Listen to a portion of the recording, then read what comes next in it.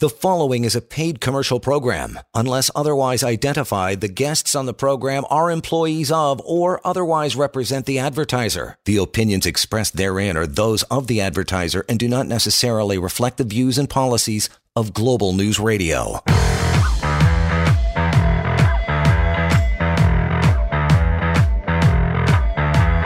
This is the Employment Law Show on Global News Radio. And welcome to it. Good to have you along here again. And we're back at it. John Scholes along with Stan Faiselberg, courtesy of Sanfiru Tumarkin LLP, the most positively reviewed employment law firm in Canada. I tell you true. It is a fact. You can check that out anytime you like. Stan is ready to take all your calls, and we'll get them going. We've got a bunch of emails mounting up over the last couple of weeks, so I know Stan wants to machete his way through a bunch of those, so we'll get to those as well. But have no fear, the phone calls always and will be top priority. 416-870-6400, 416-870-6400 to call here now over the next 48 minutes or so and ask your questions on air. It's a good thing to do because you'll be getting an answer for yourself, and you're probably asking a question that many other people have scratching their heads as well, so you're helping everybody else out when you call in and ask those questions. Email, simple, help@employmentlawyer.ca. Stan, before we get into a ton of emails tonight and our phone calls, you wanted to talk about something having to do with Amazon. What's the story on that, pal? Yeah, it's actually a huge week for Amazon, more so related to what's going on south of the border. But before I get to that, I want to touch on something that happened in Canada earlier this month, which some of our listeners may remember. Amazon's facility out in Brampton, their warehouse facility, was in early March shut down by the Peel Medical Office because of continuous problems with COVID outbreaks. Apparently, John, they've had 600 positive cases since October. And just to give you some perspective, we're talking, there's only 5,000 workers in this facility. So we're talking about 1 out of over 10 people in this facility having tested positive for COVID in essentially the last 7 months. And this is, and the ironic thing here is that before they actually shut down this Amazon facility, the Brampton transit system stopped running routes and buses to the facility because 9 different transit officers were also tested positive for COVID on those routes. Now, Brampton says that's an unrelated issue and they haven't quite, they're not making that connection, but it's hard not to see that correlation. Sure. And this is all in spite of the fact, John, that the Ministry of Labor has apparently been to this particular site 12 times and issued 8 different work orders since March of last year. And tying this back to what's going on down south, because it's all interrelated, really, in Alabama, there is a landmark union drive, the voting of which actually ends today, for potentially having the first unionized workplace for Amazon in the United States or Canada. An absolutely huge union drive with a lot of implications. Amazon has been knowingly very aggressive in fighting that union drive. And, when you read the complaints that these people are bringing forward and why they've decided to try to unionize, you hear a running theme. And the main complaints revolve around the productivity tracking that Amazon does, the lack of restrooms, and safety concerns in its facilities related to COVID, similar to what's going on in Canada. And I don't necessarily try to pick on Amazon here, but only wanted to highlight this as an example of the issues that employees are going to continuously face as we go back into the workplace. And hopefully, I think as we all hope that this COVID pandemic ends, we have this friction between companies pulling people back into the workplace and employees still worrying about their safety. And this is highlighted, in this Amazon example. And even more so, the Ministry of Labor here in this Amazon example, we have the Ministry of Labor stepping in knowingly, knowing about these incidents, repeatedly issuing work orders, and yet in March of just this year, the medical officer has to shut down the facility because 200 and some odd cases within the last few weeks popped up. So, this is the main point and thrust of what I'm trying to say here is that employees have to make sure that they are looking out for themselves in these instances and knowing their rights and standing up for themselves, because nobody else will do it for you. But, to every employee listening out there, you have a right to refuse unsafe work, and you cannot be punished or terminated by law for doing so. If you have any of these concerns, I strongly urge them to call us at the firm and discuss their situations with us. By the way, to reach out to Stan or a member of the team at the firm, simple. It is 1-855-821-5900. But here now, of course, 416-870-6400. And I want to get to our phone calls, as always, priority. Chris, thank you for standing by at the opener there. How are you? I'm good, thanks. How are you? Great. What's on your mind? So I was offered a new job recently, and the offer essentially says that if I'm terminated without cause, they would give me 2 weeks per year of service, up to a maximum of 12 months. And I guess I'm just wondering if that's is that a common provision? Well, firstly, Chris, I would just want to congratulate you on the new job. That's always an exciting opportunity and step in life. In terms of the clause you're reading out, I'm sure you're paraphrasing it somewhat, because these clauses, what I can say is that the clauses in the specific language matter very, very much. So it's not a matter of what they're offering you in this clause so much. I mean, it's part of the context and the way that we analyze these things. But the real question is, does this clause violate the Employment Standards Act in any way? And when I say any way, I mean even hypothetically if it can violate it. So, for an example, you mentioned that yours says 2 weeks per year. Well, what I can tell you is that after 5 years, every employee in Ontario who works at an employment place of work that has a payroll of over $2.5 million is entitled to 2 weeks per year, and that 2 weeks is prorated, or at least the severance portion of that is prorated. So if yours says you get 2 weeks per year, but after 6.5 years, you're only getting 12 as opposed to 12.5, like required under the Employment Standards Act, well, that's a potential violation of the Employment Standards Act and may render that clause unenforceable. Oh, I think we lost Chris. I hope he caught the rest of your comments. But there you go, Chris. If you have any other questions, feel free to call back. Absolutely. 416-870-6400 is the number to call through. Got plenty of time, plenty of room, so bring it on in. 416-870-6400. As mentioned, Stan, I want to get to a ton of email tonight in between the calls, so we'll get at her. Tanya is up first. Says, Stan, my employer terminated overtime pay. Made us, the employees, sign something before OT pay stopped. My question is that legal? Yeah, that's clearly not legal, Tanya. Overtime pay isn't something that's a contractual right for most employees. It's not something that the employee and the employer agree to. It's something that's written into the statute. If you work more than 44 hours a week, you are entitled to overtime pay or time and a half for each additional hour. There are certain exceptions as it relates to managers, IT people, but generally speaking, that applies to everyone working in Ontario. And you signing a contract saying, well, I'm not entitled to overtime and I consent to not being paid overtime, it doesn't matter. You can't agree to something that's illegal and violates the statute. So the short answer is that that's absolutely not legal, Tanya. And if your employer is making you sign that, you should either go speak to the Ministry of Labor or give us a call.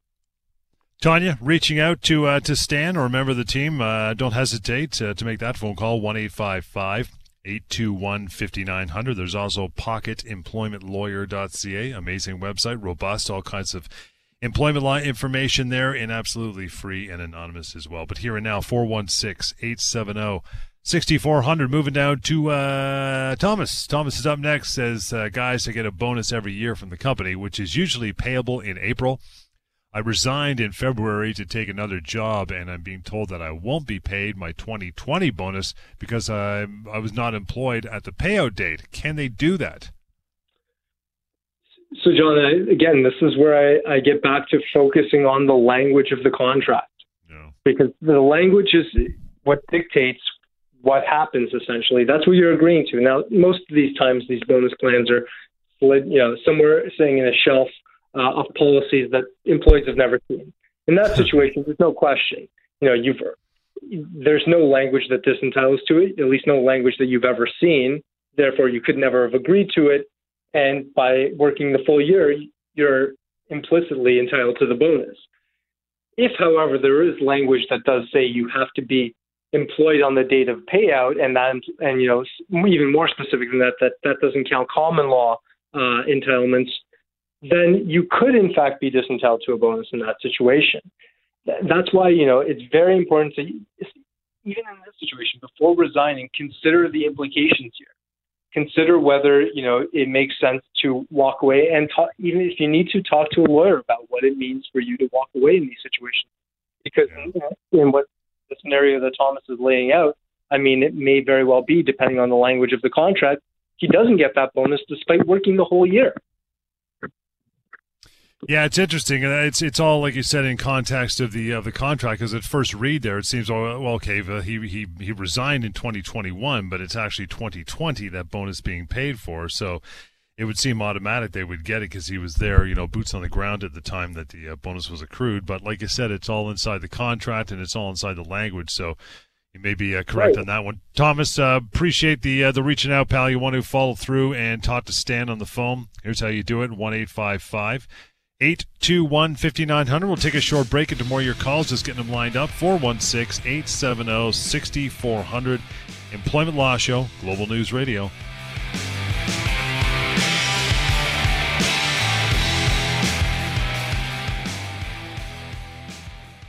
You are listening to a paid commercial program. Unless otherwise identified, the guests on the program are employees of or otherwise represent the advertiser. The opinions expressed therein are those of the advertiser and do not necessarily reflect the views and policies of Global News Radio.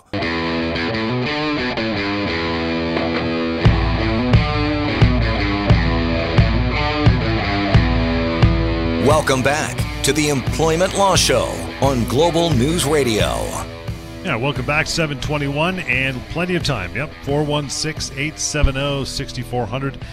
That is the way you do it. Want to get to Michael here. Hey, Michael, good evening. Thanks for standing by. How are you?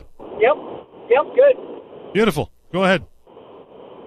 Oh, okay. So, hey, Stan, I was listening to your show, and I was fired in October of this year. I worked for a very large corporation who supplies Loblaws with food stuff. So we work in the agricultural belt near Leamington, Ontario.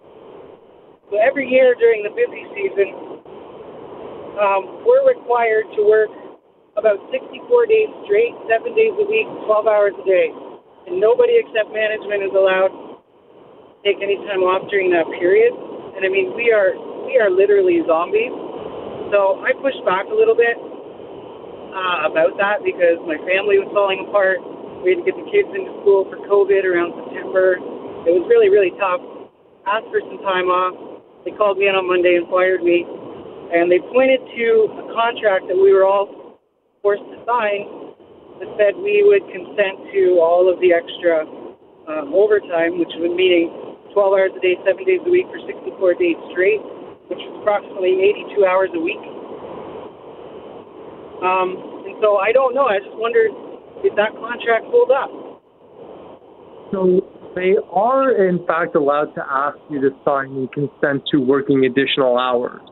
And if you did agree to that contract, unfortunately, that is something that DSA provides for. There is an upper limit, just so you know, maximum hours of 48 hours a week in Ontario for most employees. It does. There are some exceptions that are higher for certain ones, but you can consent to working more as long as they have it in writing. So if you're telling me they told you to sign a contract that says I agree to work more than 48 hours a week, and as long as they paid you time and a half to do it, technically speaking, they're in compliance with the statute. Okay.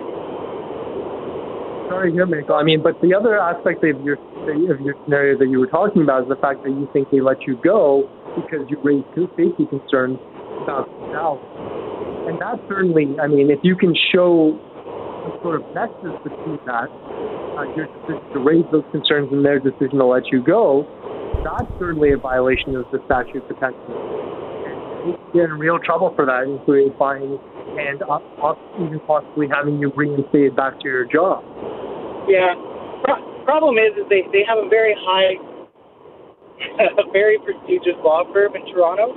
And as I was trying to go back and forth with human rights, eventually their law firm got a hold of me and said that they would, if I brought any of this to the forefront, that they would sue me for defamation.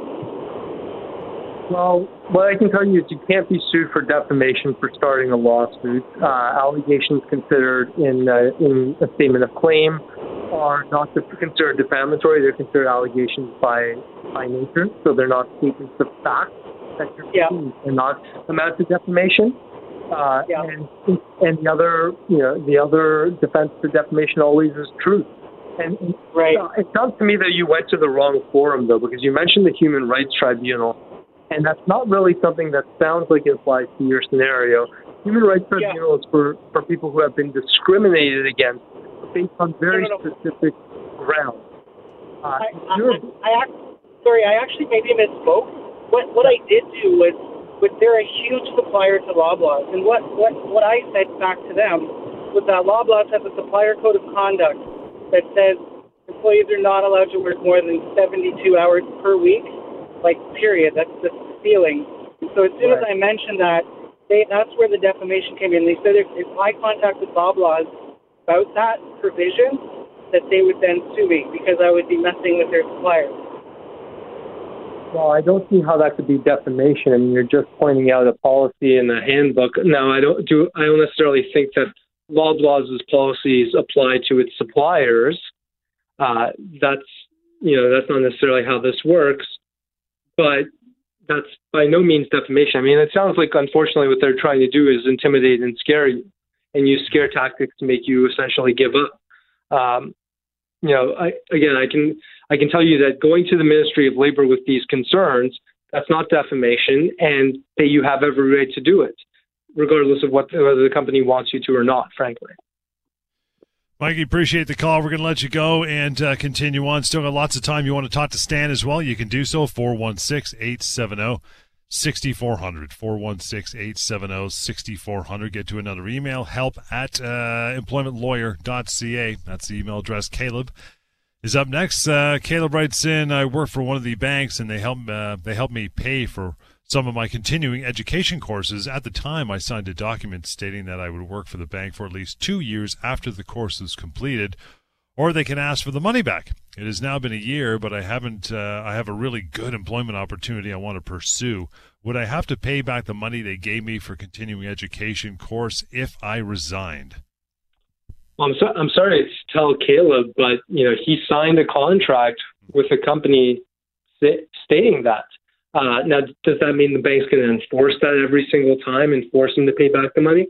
No, not necessarily. I've seen many times when companies just let this stuff go and don't do anything about it. But you have to read what you're signing in these contracts, and you have to presume that they're going to enforce whatever it says is going to apply to you.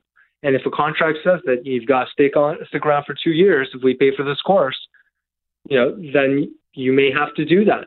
If it says that you leave and you have to pay them back for the course, you may have to do that. You have to be prepared to live with that. It's ultimately what he's talking about is a gratuitous payment done by the employer. Obviously, they're doing it so you can further your own skills and then apply those skills to the workplace and increase productivity, generally speaking. And they want to retain you after paying for that skills upgrade. So I can understand the logic from the company's perspective, and all I can say to Caleb is just make sure that you have that discussion with your employer.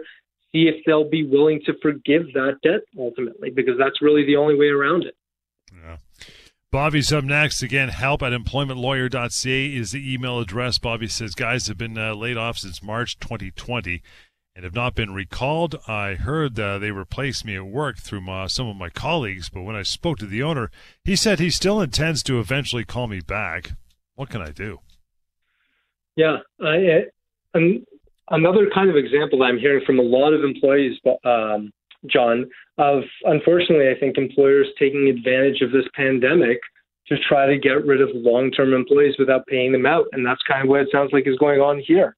And of course, there's many things that Bobby can do in this situation. I mean, number one, he can just take the position he's been terminated, not constructively dismissed, just flat out terminate, saying all the other people are back.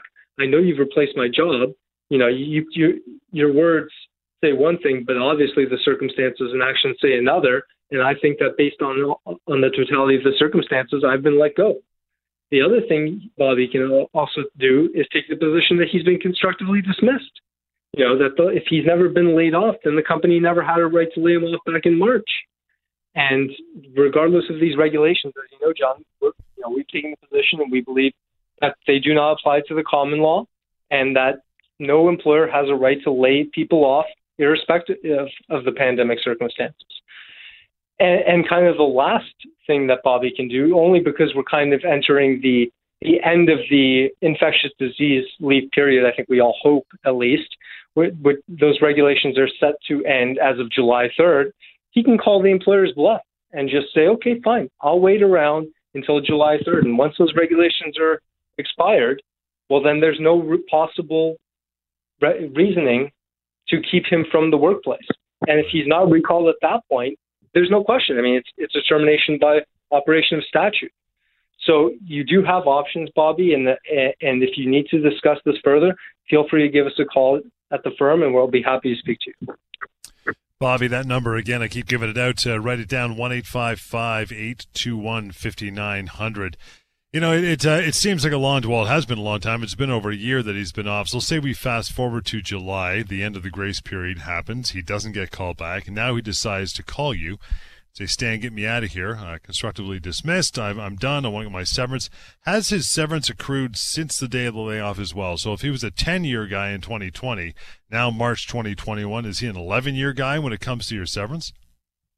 So, what I would say is, as his lawyer, I'm going to take the position that's most beneficial. Because certainly you can take the position, I think that that's actually correct in a lot of ways, that if you take the position that the termination happens in July, the layoff period, you're still an employee. The statute's very clear on that. So that time accrues and you continue to accrue years of service. However, it may be more beneficial in this potential scenario to take the position that the termination happened in March. Because let's say this person's got a job now. They were out of work for 12 months. They finally found a job, but they still have a loss of income for 12 months. Well, I would be taking the position that no, the termination happened way back in March when you didn't have the right to lay him off to begin with, or to the best extent. I mean, now that the regulations are over and you haven't recalled him, well, now we know that break in the relationship back in March 2020 was a termination. We just weren't sure about it at the time. The regulations are done, and we know that it's a termination now because you haven't been recalled. So it's always important to canvass the individual's circumstances and decide what the best course of action is. Because honestly, as the plaintiff, you kind of set the narrative. You can choose to pick which option is more beneficial to you. Doesn't mean the court will necessarily agree, sure. But it's going to be really hard for a company to argue that the termination happened. If you take the position that the termination happens in July of 2021, it's going to be impossible for a company to argue otherwise.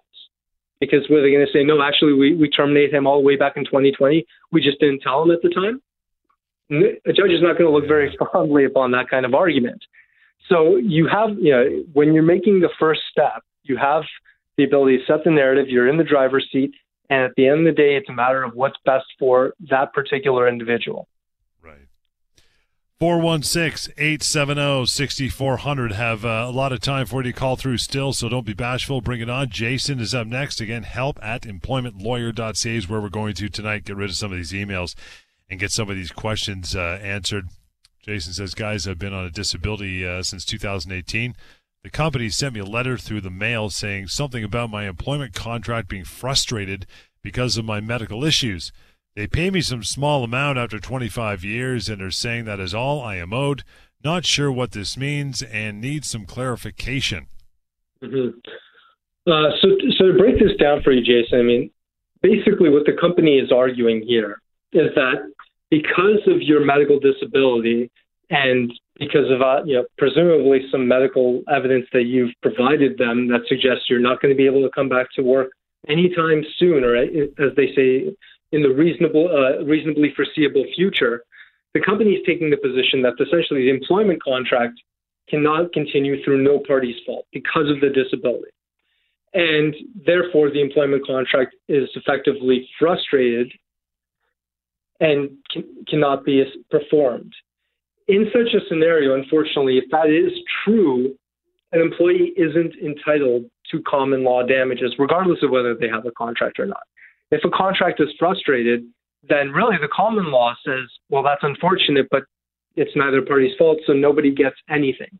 Now, our statute does come into play here, and there is a provision in the Employment Standards Act, one of the regulations specifically, that provides for an employee to get something in this scenario, and it effectively says that if your employment contract is specifically frustrated due to medical circumstances, then you are still entitled to your minimum payments under the statute. And that's what I'm suspecting happened here, Jason. But, the one thing that I sort of picked up on from that email is that he's been disabled since 2018. In legal terms, 2.5, 3 years is not a very, very long time to determine whether an employee is permanently disabled or it's an impossibility that the contract can continue. So unless there's really strong medical evidence from this person's doctor effectively saying, no, he's never working again, I think that's going to be a very tough position for the employer in this situation to substantiate, because really 2.5 years is not that long a time in disability terms and employment law terms to find out conclusively whether the employment contract has been frustrated or not.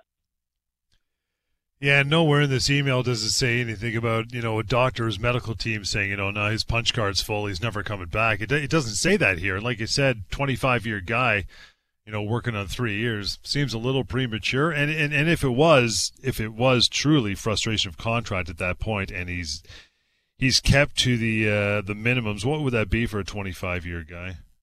Well, depending on the employer, if they have that $2.5 million payroll or not, right. Presuming they do, then we're talking 8 weeks of termination pay, and we're talking another 25 weeks of severance pay. If they don't, then unfortunately, all we're talking about is 8 weeks. Yeah, gotcha. But beginning back to the point that I think you were making, beginning back to that point that I think you were kind of making there, John, is that really, that's the key here. What are the doctors saying? Only your doctors, the people actually seeing you and evaluating you, can determine the answer to that question.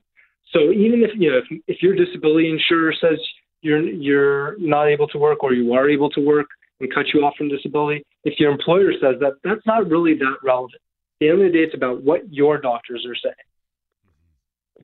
416-870-6400. Use the number. Call in. Stephen, thanks for hanging on. Good evening. Hey, how are you? Good, brother. What's on your mind? The company I work for just announced that they are carving out one of the business units that I work for. I'm a sales executive, and the new company that's buying the business unit has confirmed that everyone who is affected by the change will have a new role at the new company. Exact same role, same sales executive role. Because this is a change in employers, would my existing employer require to pay a severance package? I think this is considered a constructive dismissal. It's not necessary. So let me just ask you about this sale. Is a new company coming in and buying? Is this a completely separate entity, or is this within the your current employer's sphere of corporate entities? No, completely separate entity. Okay, so.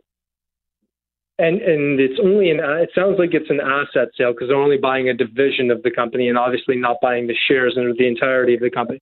So legally speaking, what happens here is that, yes, you're right. You're actually being terminated by your old employer because obviously you're not working there anymore. That's usually the clearest sign that you're being terminated. That being said, so they would owe you, whatever your common law entitlements are. And I don't know what your factors are, but whatever they may be. But because you're starting on with a new employer, you're going to start earning income right away, which means that every dollar you're earning is going to mitigate what your old employer owes you. And usually what happens in these scenarios is that they really only end up owing you your minimum entitlements under the statute. So if your minimum entitlements under the statute are 8 weeks, oftentimes they just give you 8 weeks of working notice and say that's all you get. Now, keep in mind, though, that your years of service with the old employer will very likely carry over to the new employer. So if you are terminated by the new employer, they have to recognize your previous years unless they are asking you to sign a contract that specifically says they are not recognizing your previous years. So even though your old employer may not pay you out for all those years, if you lose this job sometime in the future, it will count and you will get credit for all those years. Okay. Fair enough. No, good. Okay. Thanks, Stephen. Appreciate that. You want a further conversation with Stan? You can do so. Here is how it's done. It's 1-855-821-5900. 1-855-821-5900 to carry on, and pocketemploymentlawyer.ca. I want to skip down to Megan. Like this email says, I'm a single mother with 2 small children. They get out of school at 3 p.m. for the last 5 years. I've always left work early to pick them up. Now my employer is saying that I have to stay until at least 4 p.m., but there's no one else who can pick them up from school. Are they just allowed to change my schedule like that?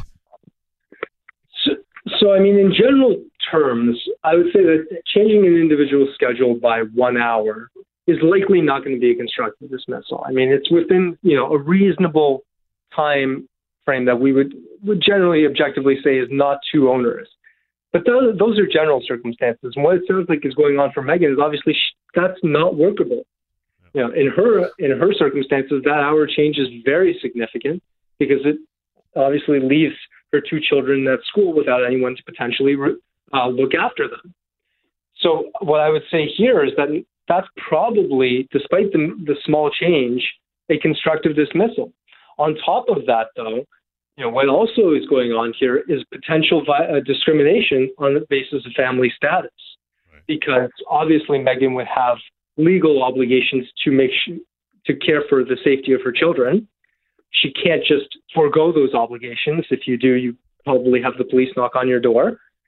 And if there really is no one else to look after them and pick them up from school, she can rely on the fact that, there's no other way to accommodate me but for the employer allowing me to continue to leave at 3 p.m. And if they don't accommodate me in that way, you can take the position that's discrimination on the basis of my family status, and they have to accommodate me unless there is undue hardship. In your experience, though, Stan, I mean, if this ever came that far to him calling you and you getting involved, I mean, on the basis of an hour, would the company just basically back off? I mean, at that point, is it worth them? Is that fight worth it to go down to get in the ring and battle with you over something like that based on a human rights violation due to family status?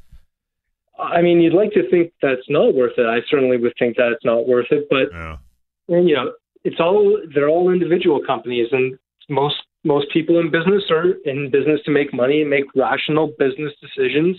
And then some people are not that rational, and they make very emotional decisions that are probably not in the best interests of their business. So I'd like to say that, yes, I think that most employers would act reasonably and understand the circumstances that Megan faces and the fact that, she may not have another choice or option. From my experience, people don't always act reasonably, unfortunately. Yeah, no kidding, right? Boris is up. He says, guys, my employer took away my company vehicle and won't tell me why. Is there anything I can do? So that's it's interesting why they would take away a vehicle and not necessarily provide you with that information as to, how do you support? I mean, I assume that Boris needs the company vehicle to get around to for various business company purposes. So what are the intentions of the company here? And I can tell you, I've recently come across a case where this in fact did happen, that they took away an individual's company vehicle, didn't replace it, didn't tell them why, and a court ultimately determined that company vehicle was part of that person's compensation to work for the employer. and that by taking it away and effectively, forcing the employee in that circumstances to use their own vehicle, incur those costs, and taking away a form of compensation, the court determined that was a constructive dismissal. So, Boris, what I can tell you is that, depending on the circumstances, this could be a constructive dismissal, and it would allow you to walk away and claim that them taking away that vehicle was a termination. And if it ever came to that car would be part of his compensation going forward, either hanging on to the car during the length of the severance period, or they'd have to give him an equal severance amount as to what the car would cost, something like that, would they not? Yeah, so there's a few ways to calculate it. Courts have done it differently. With the way, generally speaking, when you're dealing with a company vehicle as opposed to a car allowance, the way courts will look at it is to determine how much of it is being used for personal purposes. And that's actually, it may sound difficult to determine considering who knows how, when you're using your car for business or when you're using your car for personal purposes. But that's actually something that you're required to track, generally speaking, and it's listed in a T4, where there's a box for it in T4 where if you use your company vehicle 40% of the time as for personal uses, then that's considered part of your compensation, which therefore has to be taxed and therefore has to show up on your T4 so that it can be taxed. Right. A lot of good stuff today. Appreciate the phone calls we had and all your emails. We'll try to get to more on the Wednesday night show and then following on the weekend as well. In the meantime, reaching out to Stan, real simple, 1-855-821-5900. The phone number, email is help@employmentlawyer.ca, and the free website anytime with lots of employment law information available for you 24/7, free of charge, anonymous. pocketemploymentlawyer.ca. We'll do this again Wednesday night at 7 o'clock, so come back for that, please. And we'll continue with On Point. Alex Pearson coming right back. This is Global News Radio. The preceding was a paid commercial program. Unless otherwise identified, the guests on the program are employees of or otherwise represent the advertiser. The opinions expressed therein are those of the advertiser and do not necessarily reflect the views and policies of Global News Radio.